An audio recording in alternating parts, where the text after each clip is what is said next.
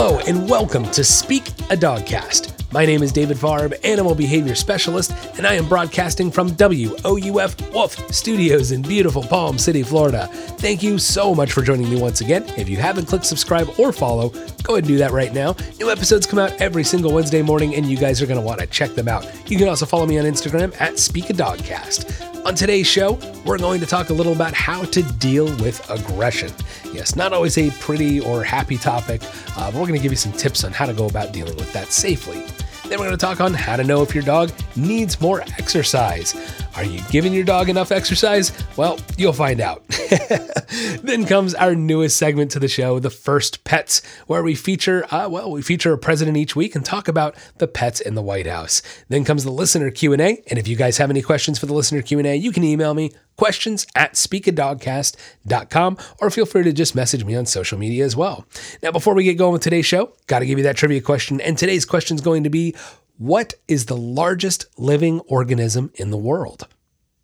Yes, what is the largest living organism in the world? I'll give you the answer to that question somewhere in today's show, so be sure you stick around, sit, stay, and enjoy the podcast.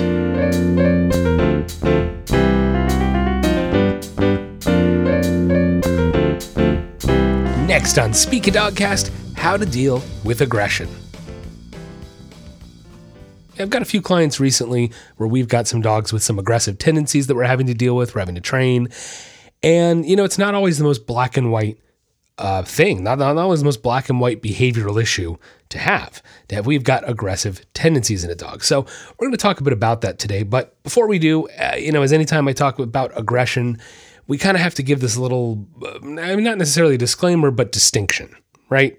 There's a distinction between a truly aggressive dog and a dog with aggressive tendencies. Thankfully, majority of dogs out there that are labeled aggressive or have some sort of aggression, majority of those dogs have aggressive tendencies and are not truly aggressive. Okay, now a truly aggressive dog, again, thank goodness, far and few in between. A truly aggressive dog is a dog who's going to be non-discriminatory, a dog who might not even need a trigger to turn and become aggressive. We're talking about a dog whose aggression is so severe that when they come at a dog, a person, when they're aggressive, their intent is to cause as much harm as possible. That is true aggression. A dog who doesn't need provocation. And thank goodness, very, very few dogs are actually like this. Majority of dogs, again, that get labeled with any kind of aggression tends to be more of an aggressive tendency. Now, whether that aggression is going to displace itself as some sort of possessiveness or resource guarding, as people are calling it now, it's possessiveness. Whether it be possessive over a toy, a person, food, it's the same issue, guys. It's possessiveness, okay? And these are specific issues, specific triggers that trigger the aggression. Hey, how about a dog who is aggressive on leash, but is not aggressive when they're off leash? Okay, I've heard that one quite a few times. These are aggressive tendencies. These are certain particular circumstances and triggers that are going to trigger an aggressive outcome, an aggressive behavior in a dog. Are those dogs truly red line aggressive? No, they're not. Is it an issue? Absolutely. Is it something that can be dangerous? You betcha. Is it something that we need to deal with? Yes. Okay. So aggression is one of those things where first and foremost, we have to understand that distinction between true aggression and aggressive tendencies. There we go. Okay. That's where we have to start. Now, beyond that, here's the truth with aggressive tendencies in dogs, guys. It stinks. That's the truth. It stinks. It's never pretty. It's never something anybody looks forward to dealing with. Sure, feels really good when we conquer it and when we finally make a difference in the behavior. That feels great. But actually going and dealing with aggression, nobody wants to do that. Okay, it's not a pretty thing. And as a matter of fact, even recently with some of these newer clients, they've told me where they've had other trainers come in and say, "Oh yeah, we'll start," and then they just never show up. And the reason why is because they don't want to touch aggression with a 10-foot pole. They don't want to say no to the people either, which is wrong. But I understand why. Look, I will say that I get why some trainers don't want to deal with aggression cases. But to me, it's like, if you're going to train dogs, train dogs. You know what I mean? Dogs are predators. Aggressive tendencies sometimes come with the territory. And if you're not willing to take that on, then what are you really doing? You're a puppy trainer, and all right, I guess somebody's got to do it. I'll do puppies and everything. So look, it's not something I'm like seeking, and it's like, oh, give me the aggression. Because when I was younger, I'll tell you a story. I mean, not a story, but like when I was younger and more bright-eyed and bushy-tailed into this, and I was getting a lot of puppies to begin with and easy peasy retrievers for the first few years, and I'm going, bring me the I want the tough cases. I want to solve a tough case. And I remember another behavior specialist I used to work with who was like, no, you don't. I'm like, yeah, I do. Come on, bring me the challenge. He's like, dude, no, you don't. I'm like, yeah, I do. And then I started working with these cases, and I get why. I get why he said, no, you don't. Nobody wants it, guys. That's just the truth. Nobody wants to deal with this, but somebody's got to take it on. Somebody needs to try to help these dogs and these owners, because aggression is one of those things where you have to be knowledgeable in what you're doing. So look, we're almost 5 minutes in, but I got to give the disclaimer, hire a professional. Okay, we're going to talk about some of the ways you can deal with this aggression. But guys, my disclaimer is you need to hire a professional.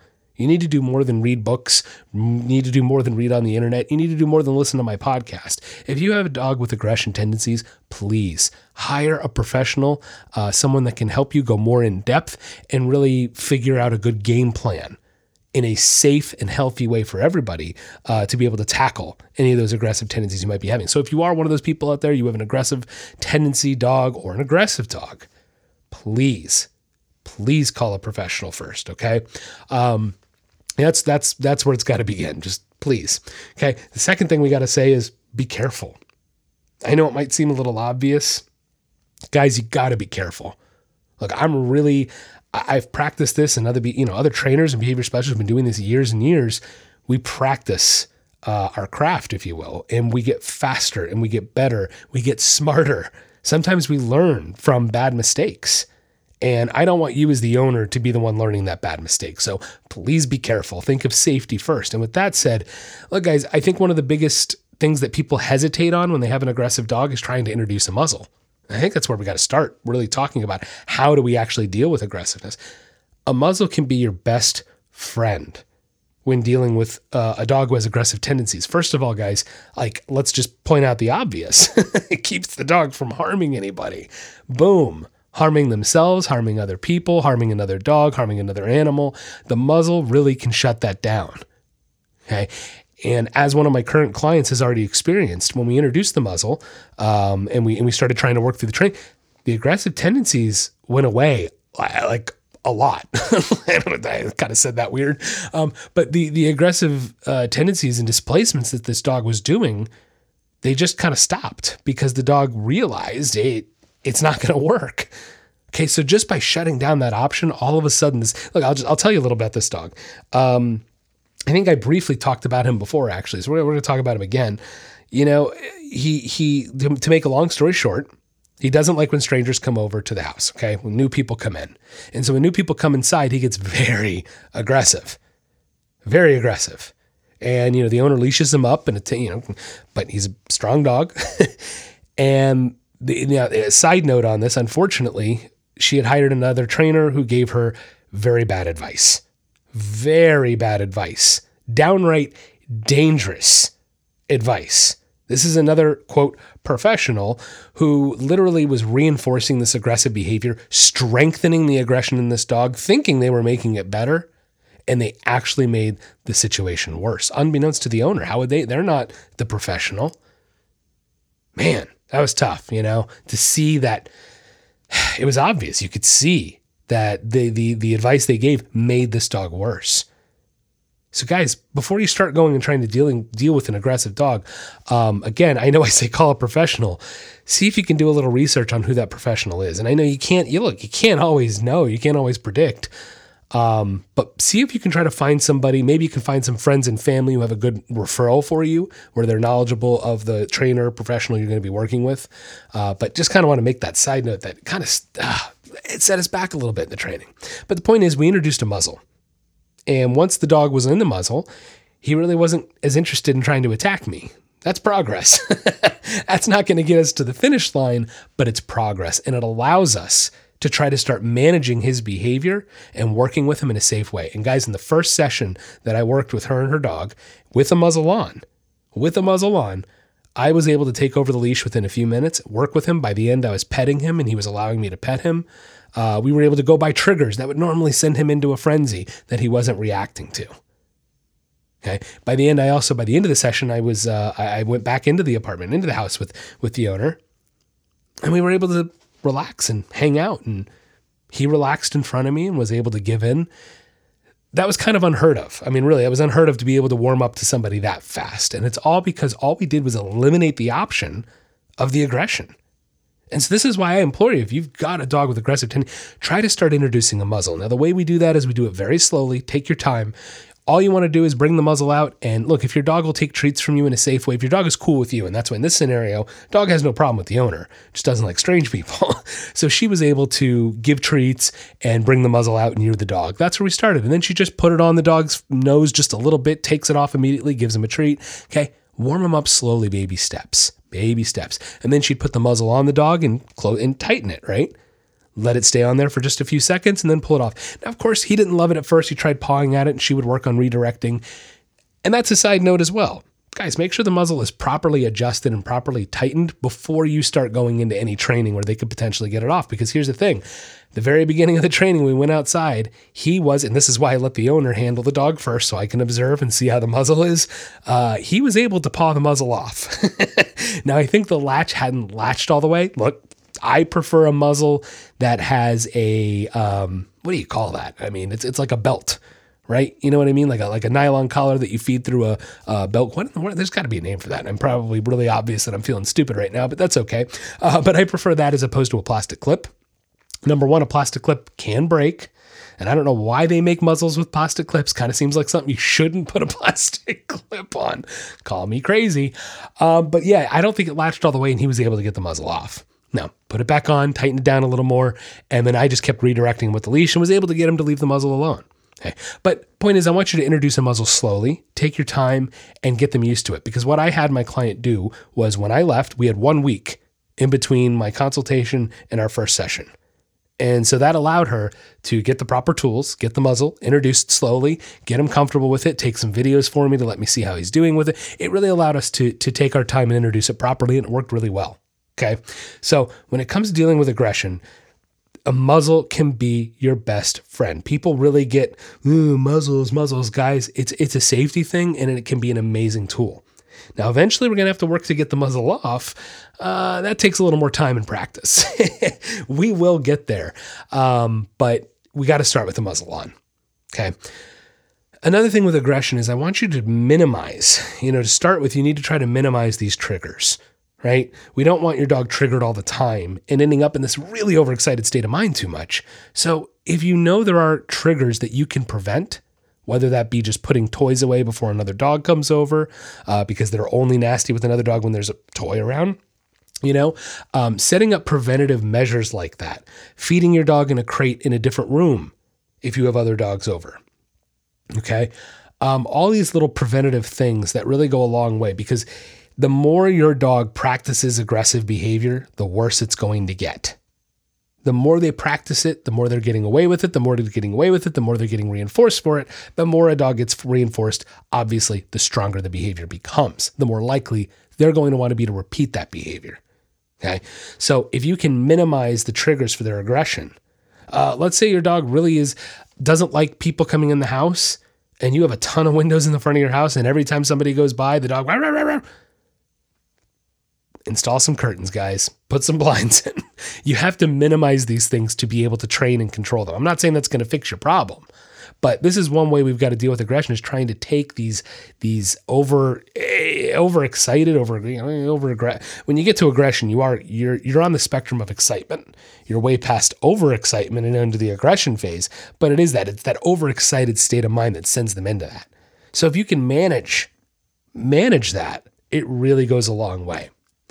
Another big thing with aggression, and look, this is a tough thing because, this is one thing I'm dealing with. I'm a current client, perfect example again. Her dog has a ton of energy, but it was very difficult to walk him because he was aggressive. He might get aggressive at people or what have. So it was hard and a little unsafe for her to walk him enough. And so I noticed how much energy this dog has built up. And if he has all this built up energy and he has aggressive tendencies, he is going to be much more likely to repeat those aggressive tendencies if he has that built up energy. Exercise. What does it always come back to with dog training? My gosh, if you regular listeners out there, if you played a drinking game where every time I said exercise your dog, you'd be wasted. I don't recommend doing that. Nope, please don't do that. I'm not encouraging that. But I mean, in all seriousness, guys, it always comes back to exercise. Anytime I have a dog, anytime I get a phone call for a dog with aggressive tendencies, do you think that dog's getting enough exercise? The answer 100% of the time is no. No. So many of these behavioral issues that we see in our pets can be prevented with exercise, proper exercise, but exercise, guys. Oh, I can't, I mean, you know, we talked about this last episode, you know, the order of things and the way we do things, and high energy breeds was another segment on the last episode. And what did I say in the high energy breeds? How much people really should be walking their dogs and how many people don't. Okay, let's not forget, guys, dogs were bred for a purpose. And if we don't give them that purpose, and one of the most basic ways we can give them a purpose is a proper walk. If we don't give them that purpose, they get frustrated. When they get frustrated, we get lashing out, we get displacements. And unfortunately, with a predator who's bored and frustrated and understimulated, a predator, what do you think that lashing out is going to look like a lot of times? Aggressive tendencies. So if you have an aggressive dog, or aggressive tendency, either way, right? Most of you are going to have dogs with aggressive tendencies, as we discussed. But the point is, if there's any kind of aggression going on, you have got to exercise your dog, guys. Now, again, I know this puts us in a tough situation, because if you have an aggressive dog who has aggressive tendencies, who lashes out at other dogs on leash, how in the world do you go for a walk in your neighborhood? It's not easy. Maybe you need to wake up early and go find a nice empty state park nearby. Find a nice walking trail that's empty at certain times of days. Maybe you need to buy a doggy treadmill. Maybe you need to wake up at 4 o'clock in the morning and walk your dog in the neighborhood when nobody else is out. I know, not ideal, but it's what you got to do. There are workarounds for these things to get your dog on a better track. Okay. But more than anything, I really wanted to hone in on, these couple things today when dealing with aggression, because I found they are by far the most important things. Number one, hire a professional, guys. You have to, because you have to be knowledgeable in what you're doing. Number two is you got to think about safety first. It's always about safety for your dog and yourself first. Please be mindful. Please be smart when doing these things. And again, that's why you got to hire a professional. Okay. Next thing is that muzzle. I know we sometimes think of a muzzle as, it's horrible, but man, it's a wonderful tool. It can actually make your dog feel more comfortable by eliminating that option of letting them feel like they need to be aggressive or have this tendency to be aggressive. Okay. So a muzzle is going to be your best friend. Get it, introduce it, and get your dog comfortable with it. Okay. And then that other thing, exercise. More important than anything when it comes to dog training is exercising your dog. Exercising your dog properly is not only going to make them physically tired, but it's going to put them in a better mental state. A dog that's in a better mental state doesn't necessarily feel the need to be anxious, to be aggressive, to feel like they need to be possessive, all these different things. The more exercise they are, the happier and healthier they are. And it holds true for us too, right? So it's not going to hurt to get yourself out there and get a little more exercise. Definitely doesn't hurt me. And of course, your dog needs that. So guys, this is the foundation of how we go about dealing with aggression. So again, guys, be smart, be safe, hire a professional, get out there, exercise your dog, and introduce that muzzle in a safe way.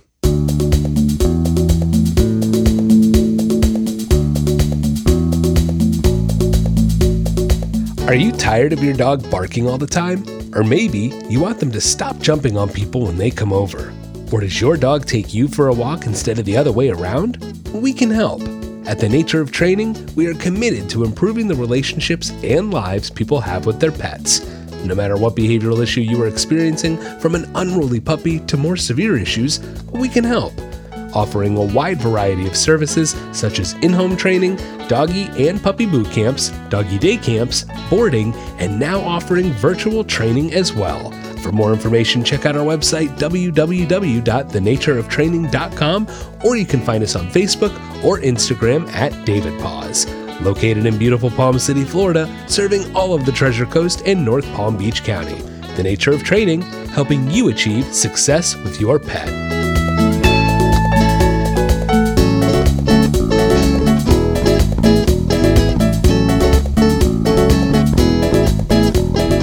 Next on Speak a Dogcast, how to know if your dog needs more exercise.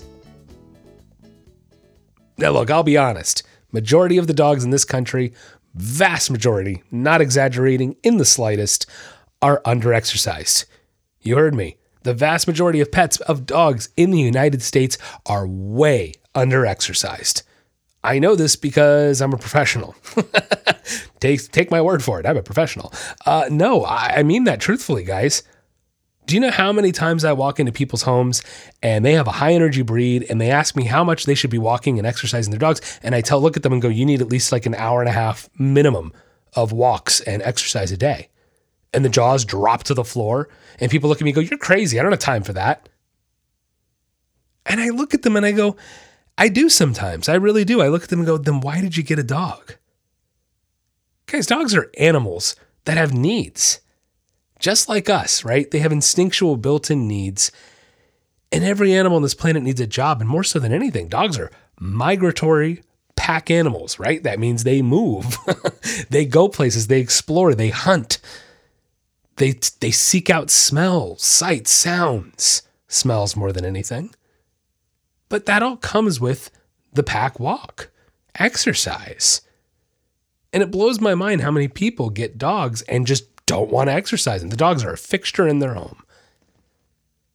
Guys, dogs are not fixtures. They're not pieces of furniture. They're not an expensive artwork you put on the wall because you spent $4,500 on this designer French bulldog. No. They are living creatures with needs. With fundamental instinctual needs that need to be met, need to be fulfilled. And when you do that, they're the greatest damn creatures on this planet, you know? But they can only reach their maximum potential if you let them, if you help them reach that maximum potential. The only way any pet, any dog on this planet the only way any living creature reaches their potential is if in some way, in some form or another, they are pushed there. Yeah. I truly believe that. I know that. I don't truly believe. That's not a belief. That's knowledge. That's experience. You know? So dogs need exercise. I mean, I don't know why this is like this brand new crazy concept to people that dogs need exercise, but they need a lot of it. They need way more than you think they do. Even your little Shih Tzu, believe it or not, even your little Pomeranian, even poodles. People think miniature poodles are like, grandma dogs, and people don't realize what poodles are bred for. Hey, check out that breed of the week. It's way back there. But we did a poodle breed of the week a long time ago. And if any of you listen to that, poodles are like hardcore dogs, man. They can swim, they can hunt, they're agile. They were bred to be a versatile, amazing dog. And how many people think poodles are little frou-frou things, Far from it. If you've ever really truly worked with a poodle, they're awesome. I mean, they really are. They're high energy. They can be intense in a good way if you channel it correctly. So these animals, at the end of the day, these dogs, they need exercise, and they need a lot more of it, guys. Okay? It is the truth. When I walk into people's homes, I mentioned this, I think, a couple episodes ago, that I've literally never walked into somebody's house and they exercise their dogs enough and properly. It's never happened. Because if they did, I wouldn't need to be there. I mean, come on. If they did, they don't really need me because they're training their dog and training them well. So look, sometimes we rescue dogs and they have behavioral issues we don't know what to do with, and I get that. But at the end of the day, guys, the answer is exercise, exercise, exercise, exercise, exercise, exercise, exercise, and more exercise. Now, how do you know? Let's say you are exercising your dog. How do you know if your dog needs more exercise? Now, puppies aside, we're going to exclude puppies from this, but you have to ask the question, if your dog is not a puppy, if they're a full-grown adult dog, does your dog still get the zoomies constantly every single day? Everybody knows the zoomies. The zoomies, believe it or not, it's your dog's way of telling you, I have so much energy and I need to get it out. That's why puppies tend to do it at the end of the night, right? A lot of people go, oh yeah, my puppy did that at the end, like 9 p.m. every single night. Because it's really hard for us to get all the energy of a puppy out. I mean, come on, guys, they're puppies. They're growing. The energy's constantly being pumped and then drained and then pumped and then drained. They're like this constant thing. So for a puppy to have zoomies, and that's why I exclude it, a little different. But if I have a full-grown adult dog and they've got this constant, almost not quite obsessive, but it happens daily where they just need to get this in, they're trying to tell you, I've got pent-up energy and I need to get it out because you're not helping me get it out. That's one way we can know. Does your dog spin a lot? People come over, whatever the trigger might be. We tend to view these things as being cute and adorable. But really, from a behavioral perspective, your dog is telling you that they're understimulated and that they need more exercise. How about, is your dog destructive, right? Does your dog destroy things that they shouldn't? Well, hell, even if they're destroying, look, some dogs do destroy toys more than others. Some dogs just tend to be more mouthy and more destructive. That can be part of a personality tendency or breed tendency, of course. But if they're like overly destructive, like overly destructive to their toys, try giving them more exercise and see if that helps. But if we're talking destructive of like shoes and furniture, right? Like the ripping up seat cushions and stuff, man, your dog is like screaming at you, take me for a damn walk, buddy. Okay. Guys, again, I have to reiterate it. We really we forget that dogs were bred for a specific purpose. They were not bred as pets. Having a dog as a pet is such a relatively new concept. Sure, there are stories of people loving their dogs and having close attachments, but guys, on the whole, dogs were considered dirty creatures. We didn't have a way to deal with fleas, to deal with ticks, to keep them off. We didn't have medications for these things. We didn't have shampoos for these things. So dogs tended to be outside animals. They really were a tool at the end of the day. People really don't like to hear that, but it's the truth. Dogs were bred for specific reasons as a tool, as a way to utilize hunting or pulling or keeping vermin away, or the plethora of jobs that we've given dogs over the years. But then we hit the Victorian era where all of a sudden people had a ton of money and they didn't need to hunt. They didn't need to do these things as a means of necessity. And all of a sudden, dogs became sort of this fixture in our homes. And it's only been in the last 200 or so years that dogs have really taken on this new purpose in our lives as humans. And unfortunately, that purpose is specifically built for us, isn't it? Right? It is. That purpose is built for us. And we don't think about their purpose, their needs, their instinctual needs. Now, the Labrador Retriever is the most popular dog in the United States. It's one of my favorite dogs. I love retrievers, man. They're such awesome dogs. But at the end of the day, a Labrador Retriever was bred to what? Retrieve. In the Labrador Sea, in really cold water, like their fur, the way their fur grows in, how thick, how long, their body fat, the way their body's built, the chest cap, all these things were selectively bred to make an amazing retrieving dog in cold water. Is that to say that dog was bred to sit in your house all day and do nothing and be a good family dog and that's enough for it? Most likely not, guys, because you're not exercising it enough. Now, if you exercised it enough, if you took it out and went swimming and retrieved and did all these things and made it a great family dog, is that going to be enough for it? Yeah. But only if you provide that whole spectrum of instinctual fulfillment that the dog needs. I'm not saying your family isn't enough for your dog. Don't get me wrong. But I'm saying your dog has needs that you need to help them fulfill that they can't do on their own anymore because we've domesticated them, right? We've brought them into the human world. And if we don't fulfill these things, they get frustrated. Okay. So how do you know if your dog needs more exercise? Listen to the behaviors that they're telling, that they displace. If they have obsessive behaviors, destructive behaviors, these are all really good signs that your dog needs more exercise, okay? More walks, more structure, more exercise. That's what always makes a happy and healthy dog.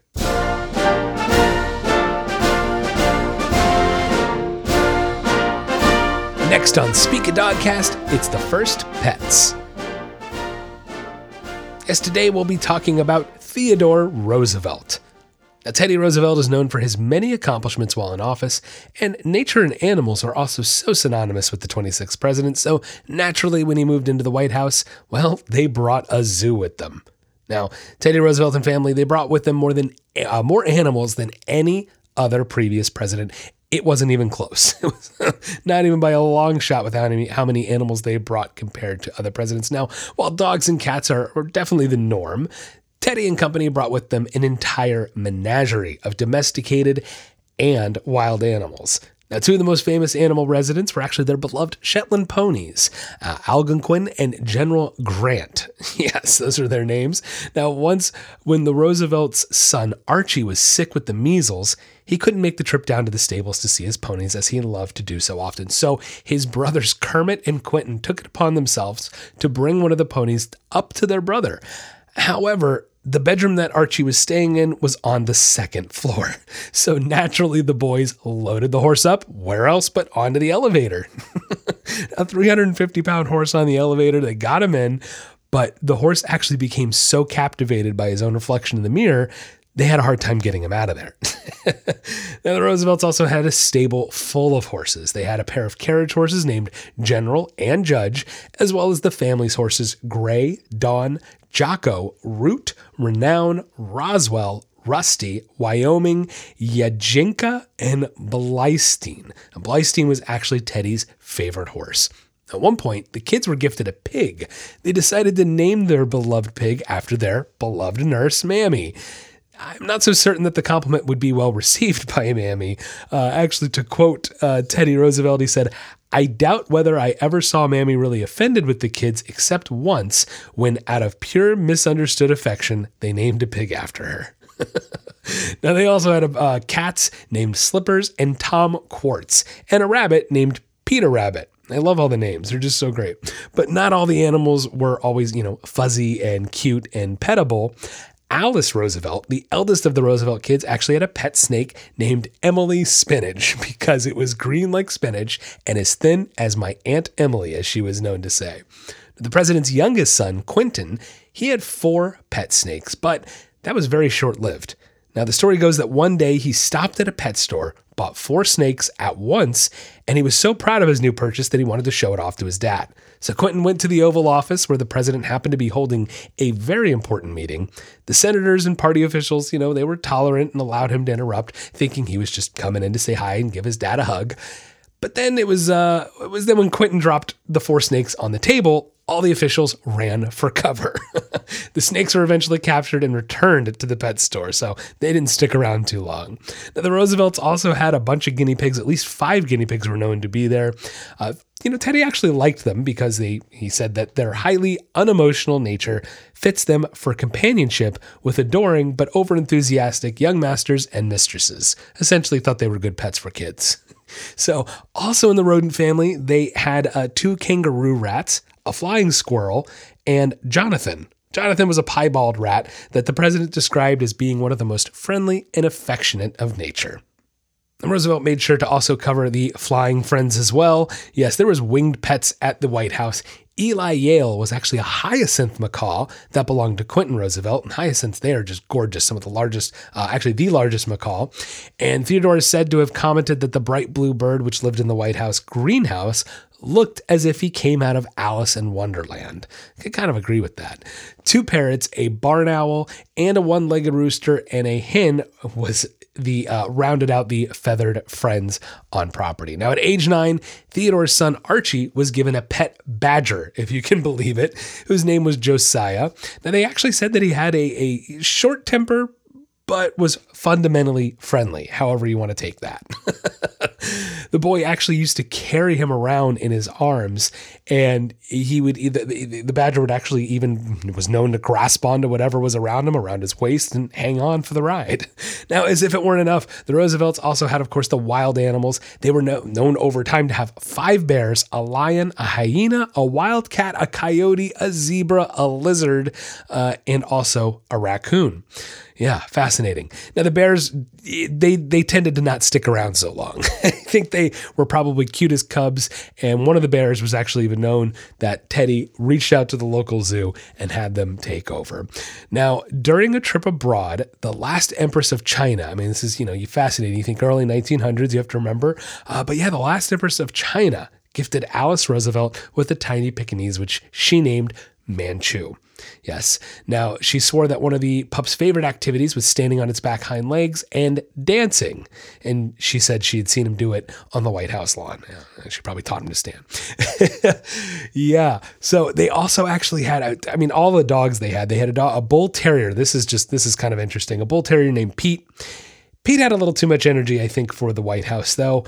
They're not really sure. Some cite him as a Boston Terrier or Bulldog. I would guess probably toward a Bulldog, being that how the story goes, because he had a tendency to bite people and be a bit destructive. It actually became a huge problem.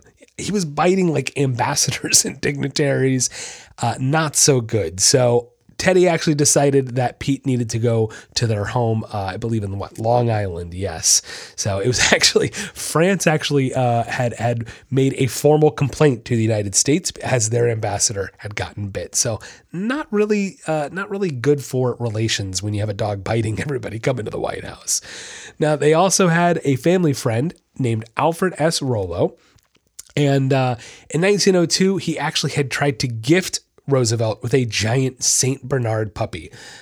Interestingly, though, Roosevelt had said he wanted nothing to do with it. In December of that year, he actually wrote to Rollo saying, "I'm going to ask you not to think me churlish if I say we have 3 collies already, one of them a puppy, and 4 other dogs in addition, and that I really do not have house room or stable room for any more.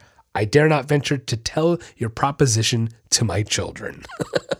Now, we don't really know if something was lost in translation or Rollo just flat out ignored his letter because he sent the dog to him anyway. Now, President Roosevelt ended up falling in love with the gentle giant. How in the world could you not? And he was often seen by the president's side.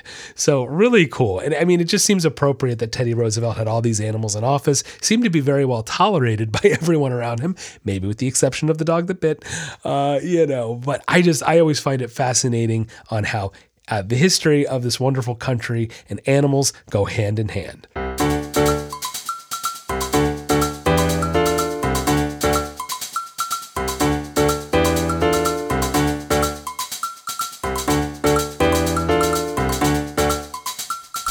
Next on Speak a Dogcast, it's our listener Q&A.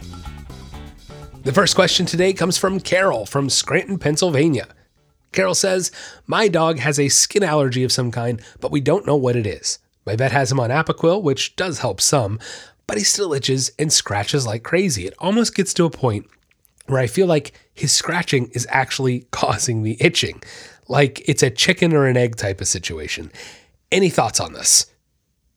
Yeah, Carol, I've seen this quite a few times where I get what you're saying, chicken or the egg, is his actual scratching causing the itching? Is it causing a skin irritation?